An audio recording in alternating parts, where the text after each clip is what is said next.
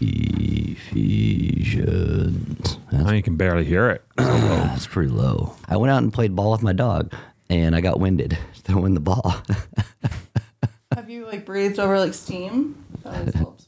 No. What? You look at me like that's It's not like somebody like a hippie would do. Did you breathe over steam? I didn't say go do ayahuasca. I said just breathe over steam, like a bowl of hot water. And herbs. Did you get a neti pot?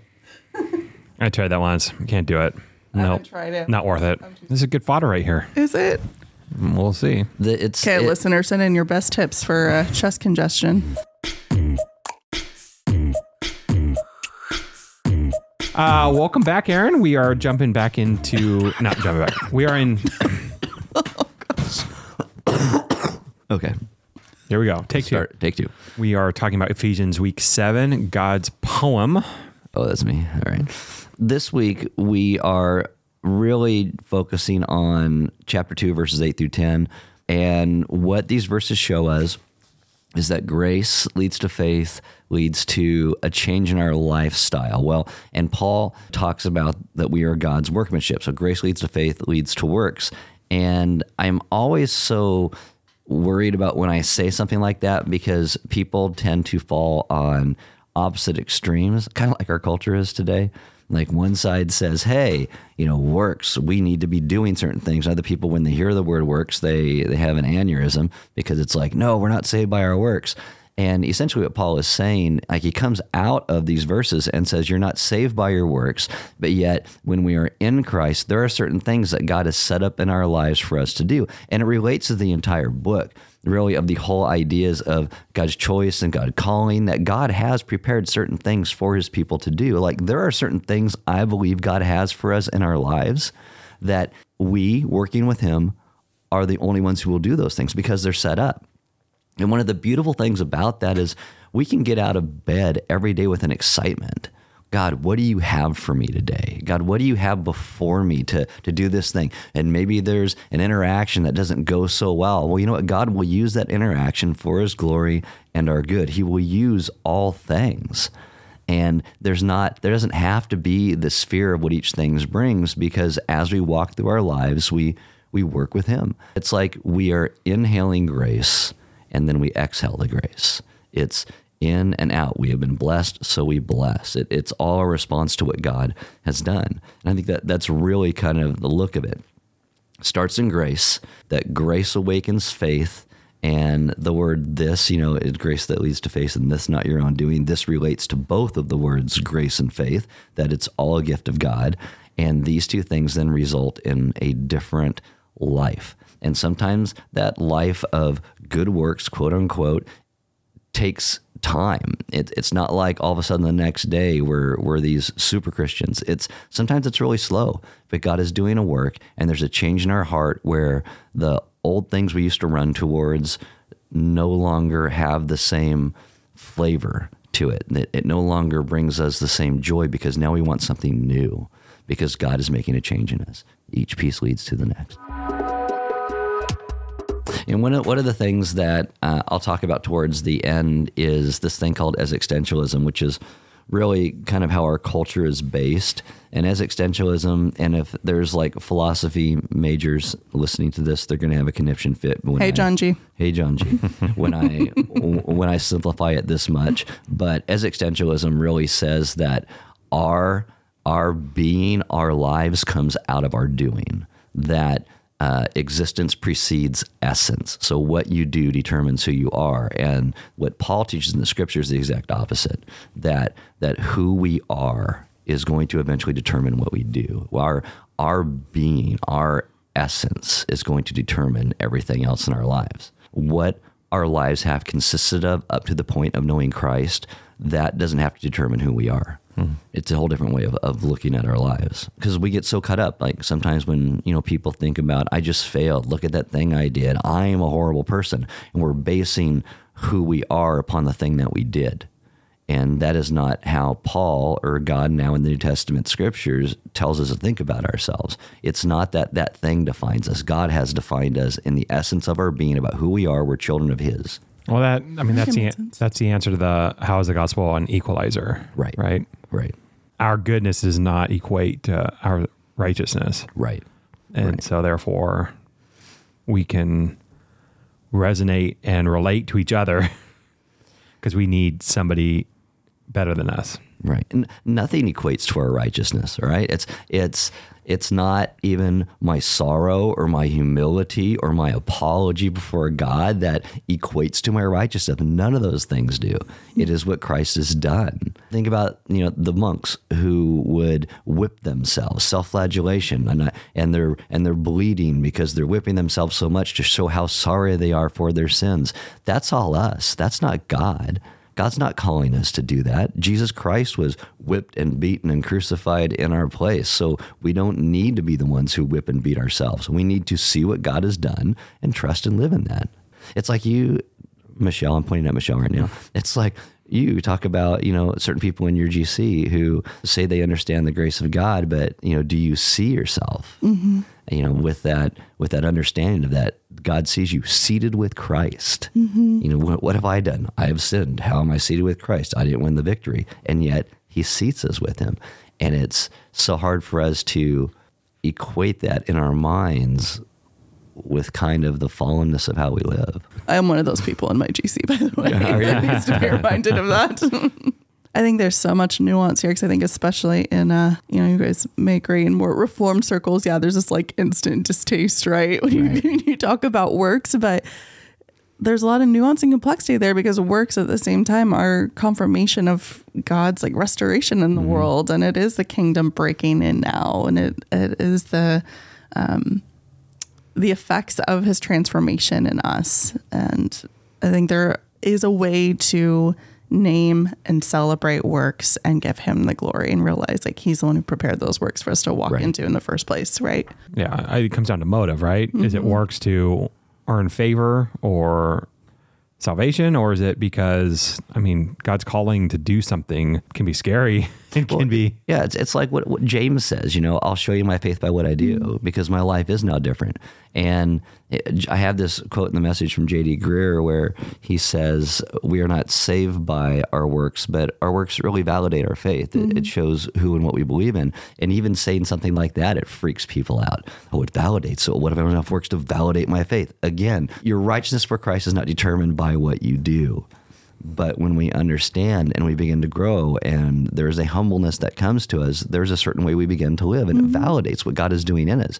People begin to see the difference. Sometimes it's super slow and sometimes it's faster than others, but it's still all based on the work that Christ has done. And works shouldn't be a bad word when it's understood correctly. Right. I think so often it comes from this place of guilt as opposed to being more attuned to the Spirit of God and his voice and how he's leading, like looking for just what he would want to have you walk into each day. So how would you guys answer the first set of questions, thinking about the large concepts of life with God? What is God's will for your life?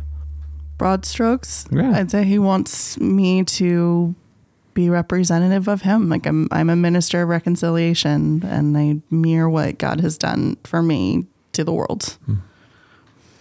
I think it would start in a place of where Paul starts, understanding what God has first done. So we'd rest in that. And then out of that rest, I no longer have to strive. I no longer have to boast. I can simply now begin to live in freedom that reflects the freedom and the grace that I've received. And that means a different change in my life. It means I live differently. The whole thing about morality doesn't bring Christ, but Jesus really does bring a change in how we see the world, in our morality. Morality in the sense of I'm not disdaining others. I'm not looking down upon other people because I, as well as everybody else, was in that same boat. And so it brings a place of loving acceptance, not saying what everybody wants to do is okay, but a loving acceptance of who they are in their person, of saying, Christ died for you as well. And it brings a whole different way to view others around us. And so I think God's will for my life is to first and foremost to understand better what he has done. And then out of that understanding, begin to live a life of faithfulness to him. God is I think, giving me a heart for the least of these. And it starts by me understanding that I am in such need of salvation and grace that therefore I am then called to extend that to people who need that extra understanding, whether it's physical, starts with physical care, but ultimately soul and spiritual, like gospel speaks into every aspect of life. What we see Jesus first do is heal. Your sins are forgiven. And then everyone's like, wait, what? And then he's like, get up and walk. Like there's a level of, sometimes like we get so bogged down just meeting a physical need, but the first is, and maybe the order seems different, but we care for the whole person and not just any one thing. Maybe I should have done that in the message, right? Started with that story, because grace leads to faith, leads to works. Get up and walk. And so where are you prone to question that calling? And maybe questioning in that isn't, am I supposed to be an agent of reconciliation? Yeah. But like, no, I don't need to step into that situation. Yeah. I kind of spoke about this in our GC leader call, in thinking about what God's showing you in this season, and it applies here. I think the places where I'm most fearful, that's where I want to push back. I'm like, God, you really wanted me to do this right now, have the hard conversation, or say the real thing that really needs to be said but is uncomfortable, or take a risk in the sense, or trying something new and having to face that fear of failure head on, like those kinds of places. I think it's where I have to gospel myself again and realize, okay, just because that fear is there doesn't mean that's not the next step he's leading me into. Yeah, for me, I'm not Jesus, so I can't do everything that may come across as opportunities. And I get excited, I jump into things. And God, I think, wants more the long term. He doesn't want me to get burnt out simply by saying yes to a whole bunch of stuff, but being, wherever he leads, but also effective because of that. So the last question is, how do you encourage others to trust in God's work for them? How do you guys do that in a way that isn't, I don't know, there's probably ways to throw a Bible verse at people and make it, suck it up, Jesus loves you. But, there's truth in that, obviously. But how do you do that in a sustained way that you try to really speak into the person and not just throw a cliche? I think it depends on their situation. Cliches are one size fits all, where I think if you want to encourage others to trust God where they are, you have to understand their situation. So sometimes that's asking questions about where they are. You can approach it theologically. There's a way to do that doesn't sound trite, right? And like a platitude, but we were talking about power, right? Of God's salvation. Like, okay, the same spirit that raised Jesus from the dead is within us. Like, think about what that means in terms of his ongoing work in us. So it's kind of like one level. But I think relationally, hopefully we've had the chance to actually witness how God has worked in the lives of those around us. And it's a really beautiful thing to speak to that. You're not the same person you were last year. And here's what I've seen. Like, here's how I've seen God work in you and transform you. And we need to be reminded of that because we lose perspective. What she said. What she said.